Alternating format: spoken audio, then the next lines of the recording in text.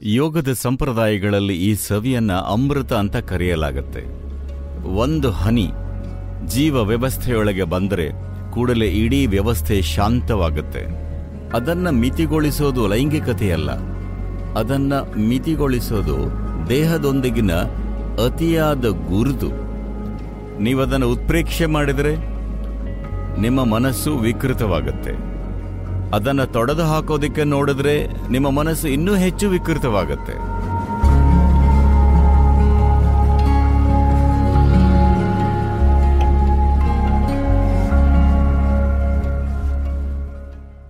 ಒಬ್ಬ 92 ವರ್ಷದ ಮುದುಕ ಫುಲ್ ಮೆಡಿಕಲ್ ಚೆಕಪ್ಗಾಗಿ ಡಾಕ್ಟರ್ ಹತ್ರ ಹೋದ. ಡಾಕ್ಟ್ರು ಪರೀಕ್ಷೆಗಳನ್ನು ಮಾಡಿ, ತಾತ ನಿಮ್ಮ ವಯಸ್ಸಿಗೆ ಎಲ್ಲ ಚೆನ್ನಾಗಿದೆ, ನಿಮಗೇನು ಸಮಸ್ಯೆ ಇಲ್ಲ ಅಂದರು. ಅದಕ್ಕೆ ಆ ವ್ಯಕ್ತಿ, ಆದರೆ ಡಾಕ್ಟರ್ ನನ್ನ ಲೈಂಗಿಕ ಜೀವನದ ಕಥೆ ಏನು ಅಂತ ಕೇಳ್ದ. ಡಾಕ್ಟರ್ ಕೇಳಿದ್ರು, ಅದರ ಬಗ್ಗೆ ಯೋಚಿಸೋದಾ ಅಥವಾ ಕನಸು ಕಾಣೋದಾ?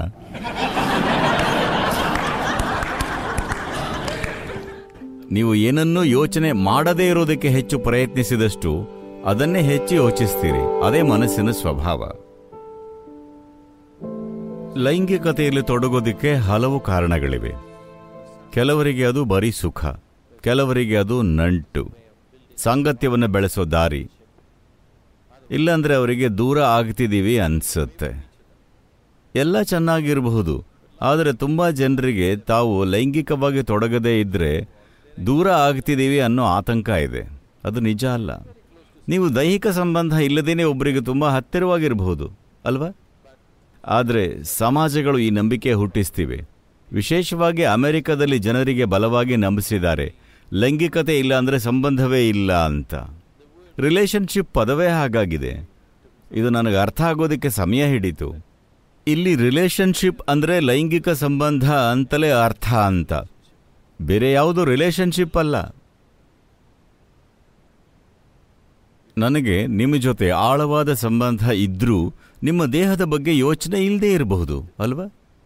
ನಾನು ನಿಮ್ಮ ದೇಹದಿಂದ ಸೆಳೆಯಲ್ಪಡದೇ ಇದ್ದರೂ ನಿಮ್ಮೊಂದಿಗೆ ಬಲವಾದ ಸಂಬಂಧ ಹೊಂದಿರಬಹುದು. ಆದರೆ ಆ ಎಲ್ಲ ಸಾಧ್ಯತೆಗಳನ್ನು ಪೂರ್ತಿ ಕಡೆಗಣಿಸಲಾಗಿದೆ. ರಿಲೇಷನ್ಶಿಪ್ ಅಂದರೆ ನೀವು ದೈಹಿಕವಾಗಿ ತೊಡಗಬೇಕು. ಸ್ತ್ರೀ ಪುರುಷ ಅಥವಾ ಪುರುಷ ಪುರುಷ ಅಥವಾ ಸ್ತ್ರೀ ಸ್ತ್ರೀ, ಏನೇನೋ. ಮೂಲತಃ ದೇಹಾಧಾರಿತ. ಯಾವ ಥರದ ದೇಹ ಅನ್ನೋದು ವೈಯಕ್ತಿಕ ಆಯ್ಕೆ, ಆದರೆ ಮೂಲತಃ ದೇಹಾಧಾರಿತ. ಇದು ಯಾಕೆ ಆಗಿದೆ ಅಂದರೆ, ಎಲ್ಲೋ ಒಂದು ಕಡೆ ದೇಹದೊಂದಿಗಿನ ನಮ್ಮ ಗುರುತು ಸಾಮಾನ್ಯ ಮಟ್ಟವನ್ನು ಮೀರಿ ಹೋಗಿದೆ. ಇದು ದೇಹದೊಂದಿಗಿನ ಮಿತಿಮೀರಿದ ಗುರುತು. ಆದ್ದರಿಂದ ದೇಹಾಧಾರಿತ ಸಂಬಂಧಗಳು ಸಮಾಜದಲ್ಲಿ ಪ್ರಧಾನವಾಗಿದೆ. ತನ್ನ ದೇಹದೊಂದಿಗೆ ತುಂಬ ಗುರುತಿಸಿಕೊಂಡಿರೋನು ಸಹಜವಾಗಿ ಲೈಂಗಿಕತೆಯಿಂದ ಆಳಲ್ಪಡ್ತಾನೆ, ಏಕೆಂದರೆ ಅವನಿಗೆ ಅತ್ಯುನ್ನತವಾದದ್ದು ಅದೇ. ಇದಕ್ಕಿಂತ ಎಷ್ಟೋ ಮಹತ್ತರವಾದದ್ದನ್ನು ನೀವು ಕಂಡುಕೊಳ್ಳೋ ಹಾಗೆ ಮಾಡೋ ವಿಧಾನಗಳಿವೆ. ಒಮ್ಮೆ ನೀವು ಹೆಚ್ಚಿನದ್ದನ್ನು ಸವಿದ್ರಿ ಅಂದರೆ ಇದನ್ನ ಅದನ್ನ ಬಿಡಿ ಅಂತ ನಾನು ಹೇಳಬೇಕಿಲ್ಲ, ಅದು ತಾನಾಗೆ ಕಳಚಿ ಹೋಗುತ್ತೆ ಅಲ್ವಾ? ಲೈಂಗಿಕತೆಗಿಂತ ಹೆಚ್ಚು ತೀವ್ರವಾಗಿರುವಂಥ, ಹೆಚ್ಚು ಭಾವೋತ್ಕರ್ಷ ಉಂಟು ಮಾಡುವಂಥ ಸಾಧನೆಗಳಿವೆ. ಒಂದು ರೀತಿಯಲ್ಲಿ ಹೇಳೋದಾದರೆ, ಯೋಗದ ಎಲ್ಲ ಪದ್ಧತಿಗಳ ಉದ್ದೇಶ ಪೈನಿಯಲ್ ಗ್ರಂಥಿಯನ್ನ ಸಕ್ರಿಯಗೊಳಿಸೋದು. ಯಾಕಂದರೆ ಒಮ್ಮೆ ಅದು ಸ್ರವಿಸೋದಕ್ಕೆ ಶುರುವಾದರೆ ಜೀವನದ ನಿಮ್ಮ ಅನುಭವ ಸವಿ ಮತ್ತು ಸುಂದರವಾಗುತ್ತೆ. ಅದು ನಿಮ್ಮೊಳಗೆ ಸುಖವನ್ನು ಸೃಷ್ಟಿಸುತ್ತೆ. ಅದರೆದುರು ಎಲ್ಲ ಬಾಹ್ಯ ಸುಖಗಳು ಮಕ್ಕಳಾಟ ಅನಿಸುತ್ತೆ. ಅದಕ್ಕೆ ಯೋಗಿಗಳು ಕಣ್ಣು ಮುಚ್ಚಿ ಸುಮ್ಮನೆ ಕೂರೋದು. ಅವರು ಸುಖಕ್ಕೆ ವಿರುದ್ಧ ಅಂತಲ್ಲ, ಅವರು ಸಣ್ಣ ಪುಟ್ಟ ಸುಖಗಳಿಗೆ ವಿರುದ್ಧ ಅಷ್ಟೇ. ಶಾಂಭವಿಯಲ್ಲಿ ಆಗೋ ಒಂದು ವಿಷಯ ಏನೆಂದರೆ, ಅದು ಪೈನಿಯಲ್ ಸ್ರಾವವನ್ನು ಬಹಳ ಉತ್ತೇಜಿಸುತ್ತೆ. ಆದ್ದರಿಂದ ನೀವು ದಿನವಿಡೀ ಸವಿಯಲ್ಲಿ ತೊಯ್ದಿರ್ತೀರಿ. ಅದು ನಿಮ್ಮನ್ನ ಆನಂದಭರಿತ ಭಾವೋತ್ಕರ್ಷಗೊಳಿಸುತ್ತೆ. ಯಾಕಂದ್ರೆ ಪೈನಿಯಲ್ ಗ್ರಂಥಿ ಸಕ್ರಿಯವಾಗುತ್ತೆ. ನಿಮ್ಮ ಶರೀರದ ಈ ಭಾಗ ನಿಮ್ಮ ಪ್ರಜ್ಞೆಗೆ ಬಹಳ ನಿಕಟವಾಗಿದೆ. ಉಳಿದ ಶರೀರ ಬರೀ ಹೊಟ್ಟೆಪಾಡಿನ ಬಗ್ಗೆ. ಆದರೆ ನಿಮ್ಮ ಶರೀರದ ಪೈನಿಯಲ್ ಗ್ರಂಥಿ ಭೌತಿಕವನ್ನು ಮೀರೋದಕ್ಕೆ ತುಂಬ ಹತ್ತಿರದಲ್ಲಿದೆ. In the yogic traditions, this sweetness is referred to as amrita. ಯೋಗದ ಸಂಪ್ರದಾಯಗಳಲ್ಲಿ ಈ ಸವಿಯನ್ನ ಅಮೃತ ಅಂತ ಕರೆಯಲಾಗುತ್ತೆ. ಒಂದು ಹನಿ ಜೀವ ವ್ಯವಸ್ಥೆಯೊಳಗೆ ಬಂದರೆ ಕೂಡಲೇ ಇಡೀ ವ್ಯವಸ್ಥೆ ಶಾಂತವಾಗುತ್ತೆ. ಕೀಲೆಣ್ಣೆ ಹಾಕಿದ ಹಾಗಾಗಿ ಇಡೀ ವ್ಯವಸ್ಥೆ ನಿರಾಳವಾಗಿ ಕೆಲಸ ಮಾಡುತ್ತೆ. ಜೀವ ವ್ಯವಸ್ಥೆಯಲ್ಲಿದ್ದ ಮತ್ತು ಮನಸ್ಸಿನಲ್ಲಿದ್ದ ಚಡಪಡಿಕೆ ಮಾಯವಾಗುತ್ತೆ. ಅಮೃತ ಅಂದರೆ ನೀವು ನಿಮ್ಮದೇ ಸುಖವನ್ನ ಕಂಡುಕೊಂಡ್ರಿ. ನೀವು ನಿಮ್ಮೊಳಗೆ ತೀವ್ರ ಸಂತೋಷಭರಿತರಾಗಿದ್ದರೆ ನಿಮಗೆ ನಿಮ್ಮೊಳಗೆ ಅಮೃತ ಸಿಕ್ಕಿದೆ. ನೀವು ತೀವ್ರವಾದ ಸವಿಯ ಅನುಭವದಲ್ಲಿದ್ದಾಗ ನೀವು ಜನರಿಂದ ಸುಖವನ್ನು ಹಿಂಡೋದಿಕ್ಕೆ ನೋಡೋದಿಲ್ಲ. ಅವರೊಂದಿಗೆ ಇರಬೇಕು ಅನ್ನೋದಕ್ಕಷ್ಟೇ ಅವರೊಂದಿಗೆ ಇರ್ತೀರಿ. ಆಗಷ್ಟೇ ನೀವು ನಿಜವಾಗಿ ಪ್ರೀತಿಸಬಲ್ರಿ. ಇಲ್ಲಾಂದ್ರೆ ಅದು ಬರೀ ಬಾಗಿಲು ತೆರೆಯೇ ಸಮ ಉಪಾಯ ಅಷ್ಟೇ. I love you. ನಿಮಗೆ ನೀವು ಹೇಳಿದ್ರಲ್ಲಿ ನಂಬಿಕೆ ಇಲ್ದಿದ್ರೂ ಅವರು ನಿಮ್ಮನ್ನು ನಂಬುತ್ತಾರೆ. ಯಾಕಂದ್ರೆ ಅವರಿಗೂ ಏನೋ ಅಗತ್ಯ ಇರುತ್ತೆ, ನಿಮಗೂ ಏನೋ ಅಗತ್ಯ ಇರುತ್ತೆ ಅಲ್ವಾ? ಅದು ಆಲಿಬಾಬಾ ಮತ್ತೆ 40 ಕಥೆ ಗೊತ್ತಲ್ವಾ? ಬಾಗಿಲು ತೆರೆಯೇ ಸೇಸಮ್ಮ ಅಂದ್ರೆ ತೆರೆಯುತ್ತೆ. ಇದು ಹಾಗೆ ಐ ಲವ್ ಯು ಅಂದ್ರೆ ಬಾಗಿಲು ತೆರೆಯುತ್ತೆ. ನಾನಿದನ್ನ ಸರಿ ತಪ್ಪು ಅಂತಿಲ್ಲ, ಜನ ಹಾಗೆ ಜೀವಿಸ್ತಿದ್ದಾರೆ ಅಂದೇ ಅಷ್ಟೇ. ಆದರೆ ಹೀಗೆ ಮಾಡೋದ್ರಿಂದ ನಿಮ್ಮೊಳಗೆ ನಿಜವಾದ ಪ್ರೀತಿಯನ್ನ ತೀವ್ರವಾಗಿ ಅನುಭವಿಸೋ ಸಾಧ್ಯತೆ ಕಳ್ಕೋತೀರ. ಯಾವಾಗಲೂ ನನಗೆ ಇವರಿಂದೇನು ಸಿಗತ್ತೆ ಅವರಿಂದೇನು ಸಿಗತ್ತೆ ಅಂತ ನೋಡ್ತಿರ್ತೀರ. ಇದು ವಂಚನೆ. ಪ್ರೇಮ ಅಂತಾರೆ, ಆದರೆ ಅದು ವಂಚನೆ. ಆದರೆ ನೀವು ನಿಮ್ಮೊಳಗೆ ಆನಂದಭರಿತರಾಗಿದ್ದಾಗ ಜನರೊಂದಿಗೆ ಇರೋದು ನಿಮ್ಮ ಆನಂದವನ್ನು ಹಂಚೋ ಬಗ್ಗೆ ಆಗಿರುತ್ತೆ. ಅವರಿಗೆ ಅದು ಅನುಭವವಾಗದಿದ್ರೂ ಹೇಗಾದರೂ ಅವರಿಗೆ ಅದರ ಸ್ಪರ್ಶವಾಗೋ ಹಾಗೆ ಮಾಡ್ತೀರಿ. ಅವರಿಂದ ಏನನ್ನು ಹಿಂಡಬಹುದು ಅಂತ ನೋಡೋ ಬದಲು ನಿಮ್ಮ ಜೀವನದ ತಳಹದಿನೇ ಬದಲಾಗುತ್ತೆ.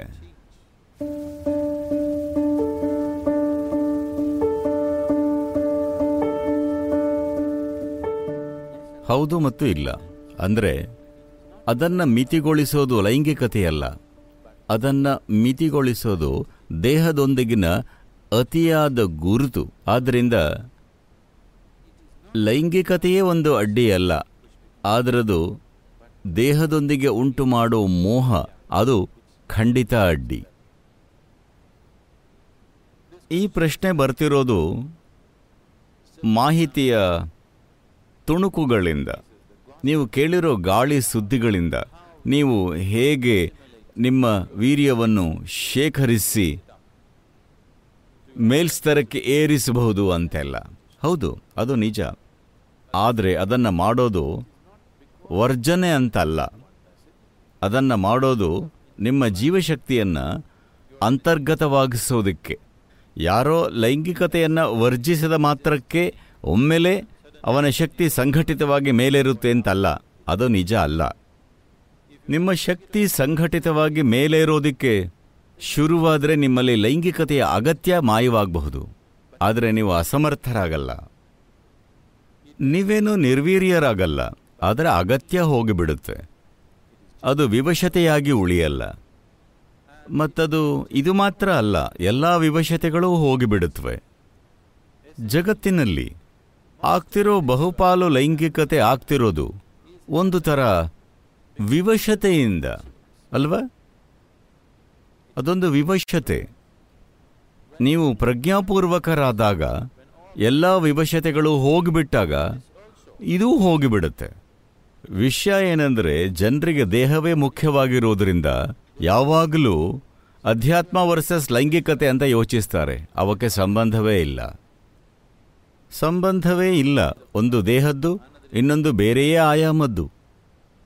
ಆದರೆ ಜನರು ಬಹಳ ಈ ಮತಧರ್ಮಗಳು, ನೀತಿಬೋಧೆಗಳು, ಶಿಷ್ಟಾಚಾರಗಳೆಲ್ಲ ಯಾವಾಗಲೂ ಅದಕ್ಕೆ ವಿರುದ್ಧವಾಗಿ ಮಾತಾಡಿದ್ರಿಂದ ಅದು ಜನರ ಮನಸ್ಸಿನಲ್ಲಿ ದೊಡ್ಡ ಸಮಸ್ಯೆ ಆಗಿಬಿಟ್ಟಿದೆ.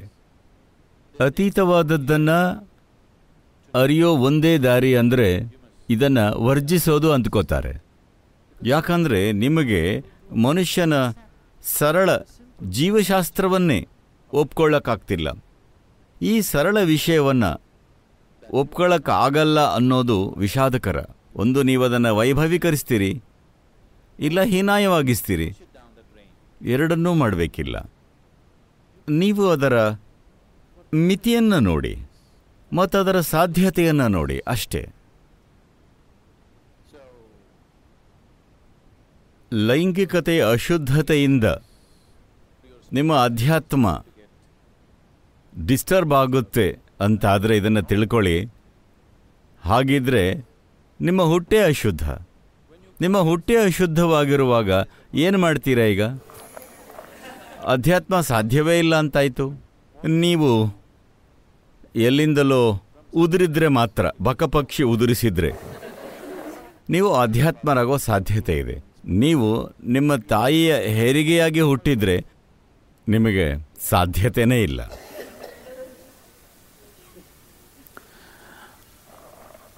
ಒಬ್ಬ 6 ವರ್ಷದ ಹುಡುಗಿ ಒಂದು ದಿನ ಶಾಲೆಯಿಂದ ಮನೆಗೆ ಬಂದಳು.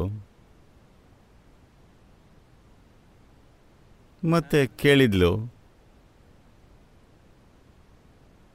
ಅಮ್ಮ, ನಾನು ಹುಟ್ಟಿದ್ದೆ ಹೇಗೆ? ಅಮ್ಮನಿಗೆ ಮುಜುಗರವಾಯಿತು. ಬಕಪಕ್ಷಿ ನಿನ್ನನ್ನು ಇಟ್ಟು ಹೋಯಿತು ಅಂದ್ಲು. ಸರಿ ಅಂತ ಅದನ್ನು ನೋಟ್ ಮಾಡಿಕೊಂಡ್ಳು. ಅಮ್ಮ, ನೀನು ಹುಟ್ಟಿದ್ದು ಹೇಗೆ? ನನ್ನನ್ನು ಬಕಪಕ್ಷಿ ಇಟ್ಟು ಹೋಯಿತು. ಅಮ್ಮ, ಅಜ್ಜಿ ಹುಟ್ಟಿದ್ದು ಹೇಗೆ? ಅವಳನ್ನು ಬಕಪಕ್ಷಿ ಇಟ್ಟು ಹೋಯಿತು. ಹುಡುಗಿ ಚಿಂತಾಮಗ್ನಳಾದ್ಲು. ಕೂತ ಅವಳ ಪುಸ್ತಕದಲ್ಲಿ ಏನೋ ಬರೀತಾ ಕೂತ್ಲು. ಅಮ್ಮನಿಗೆ ಕಿರಿಕಿರಿ ಅನ್ನಿಸ್ತಿತ್ತು. ಅಡುಗೆ ಮುಗಿಸೋಷ್ಟು ಹೊತ್ತಿಗೆ ಹುಡುಗಿ ಹೋಮ್ವರ್ಕ್ ಮುಗಿಸಿ ಪುಸ್ತಕ ಬಿಟ್ಟು ಹೋಗಿದ್ಲು. ಅಮ್ಮ ತೆರೆದು ಓದಿದ್ಲು. ಅದು ವಂಶವೃಕ್ಷದ ಬಗ್ಗೆ ಪ್ರಬಂಧ. ಹುಡುಗಿ ಬರೆದಿದ್ಲು, ನನ್ನ ಕುಟುಂಬದ 3 ಪೀಳಿಗೆಯಲ್ಲಿ ಯಾರೂ ಸಹಜವಾಗಿ ಹುಟ್ಟಲಿಲ್ಲ.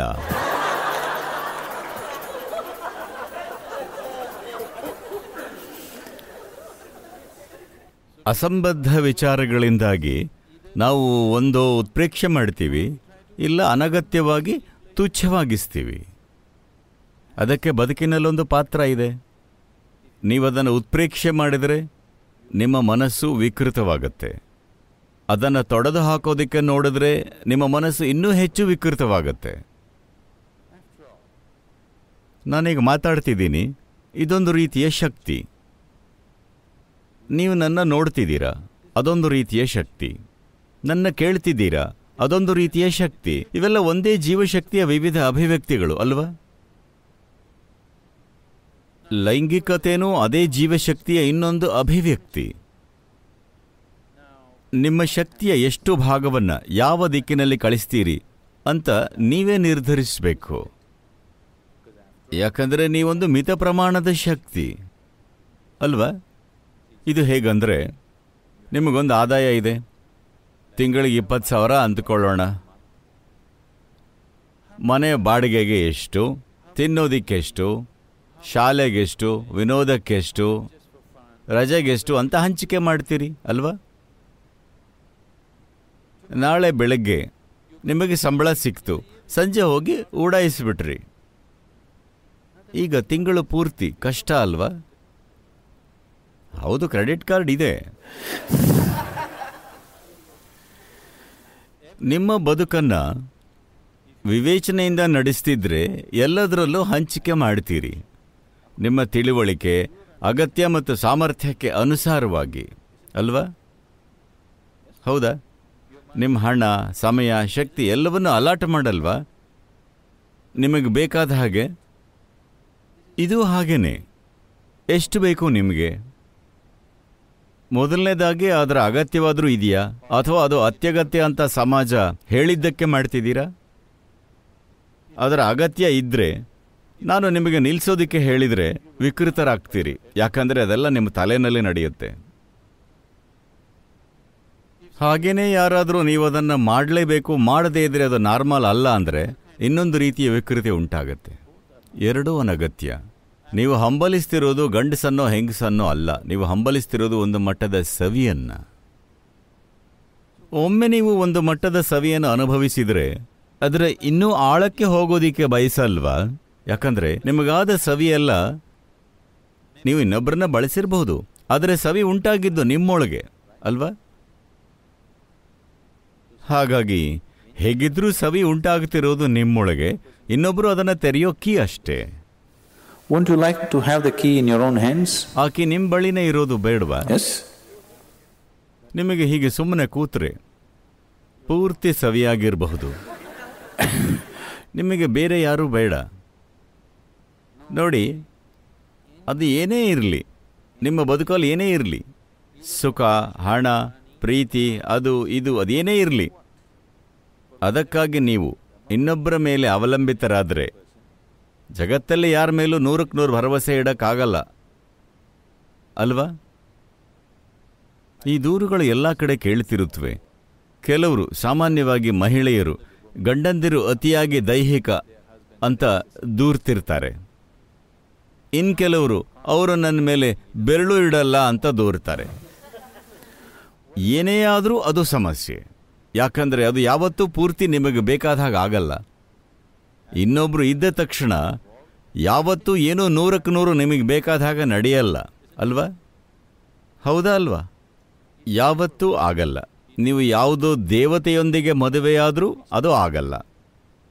ಎಲ್ಲಿವರೆಗೆ ನಿಮ್ಮ ಇರುವಿಕೆ, ನಿಮ್ಮ ಸುಖ, ಸಂತೋಷ ಇನ್ನೊಬ್ಬರನ್ನು ಅವಲಂಬಿಸಿರುತ್ತೋ ನೀವು ಯಾವಾಗಲೂ ದೂರ್ತಿರ್ತೀರ. ಇನ್ನೊಬ್ಬರು ಎಷ್ಟೇ ಅದ್ಭುತವಾಗಿರಲಿ. ಈ ಹಿನ್ನೆಲೆಯಲ್ಲಿ ಜನರು ಬ್ರಹ್ಮಚರ್ಯದ ಬಗ್ಗೆ ಮಾತಾಡಿರಬಹುದು. ಯಾಕಂದರೆ ಅವರು ಸ್ವಲ್ಪ ವಿರಾಮ ತಗೊಳ್ಳಿ ಅಂತಂದರು. ಯಾಕಂದರೆ ಇನ್ನೊಬ್ಬರಿಂದ ಸುಖ ಹಿಂಡಬೇಕಂದ್ರೆ ನೀವು ಬಹಳ ಯುಕ್ತಿಗಳನ್ನು ಹೂಡಬೇಕಾಗುತ್ತೆ. ಅದು ಸುಲಭವಾಗಿ ಆಗಲ್ಲ. This is called as courting. ಇದನ್ನು ಓಲೈಸುವಿಕೆ ಅಂತಾರೆ. ಕೋರ್ಟಿಗೆ ಹೋದರೆ ತೀರ್ಪಿನ ದಿನ ಬರುತ್ತೆ. ಅದು ಅಗಾಧ ಪ್ರಮಾಣದ ಸಮಯ, ಪ್ರಯತ್ನ, ಶಕ್ತಿ, ಇನ್ನೂ ಏನೇನು, ಹತಾಶೆ, ಹೊಟ್ಟೆ ಕಿಚ್ಚು ಇತ್ಯಾದಿ ಎಲ್ಲ ತಗೊಳ್ಳುತ್ತೆ. ಅದಕ್ಕಂದ್ರೂ ಇವುಗಳಿಂದ ಸ್ವಲ್ಪ ಸಮಯ ದೂರ ಇದ್ದು ಆ ಸವಿಯನ್ನು ನಿಮ್ಮೊಳಗೆ ಹುಟ್ಟಿಸೋದಕ್ಕಾಗುತ್ತಾ ನೋಡಿ. ಆಮೇಲೆ ಜನರೊಂದಿಗೆ ನಿಮ್ಮ ಪ್ರೀತಿಯಿಂದಾಗಿರ್ತೀರ, ಅಗತ್ಯದಿಂದಲ್ಲ. ಖಂಡಿತ ಅದು ಜನರೊಂದಿಗಿರೋದಕ್ಕೆ ಉತ್ತಮವಾದ ರೀತಿ. ಇನ್ನೊಬ್ಬರನ್ನು ಆಧರಿಸೋದಕ್ಕೂ ಇದು ಉತ್ತಮವಾದ ರೀತಿ ಅಲ್ವಾ? ಇದಕ್ಕೆ ಸ್ವಲ್ಪ ಗಮನ ಹರಿಸಿ. ಇವರಿಗೆ ಅವರಿಗೆ ಗಮನ ಹರಿಸುವ ಬದಲು ಇದಕ್ಕೆ ಸ್ವಲ್ಪ ಹೆಚ್ಚು ಗಮನ ಹರಿಸಿ. ಇದು ಬೇರೆ ಯಾರೇ ಆದರೂ ನಿಮ್ಮಲ್ಲಿ ಉಂಟು ಮಾಡೋ ಸುಖಕ್ಕಿಂತ ಹೆಚ್ಚು ಸುಖ ಉಂಟು ಮಾಡುತ್ತೆ.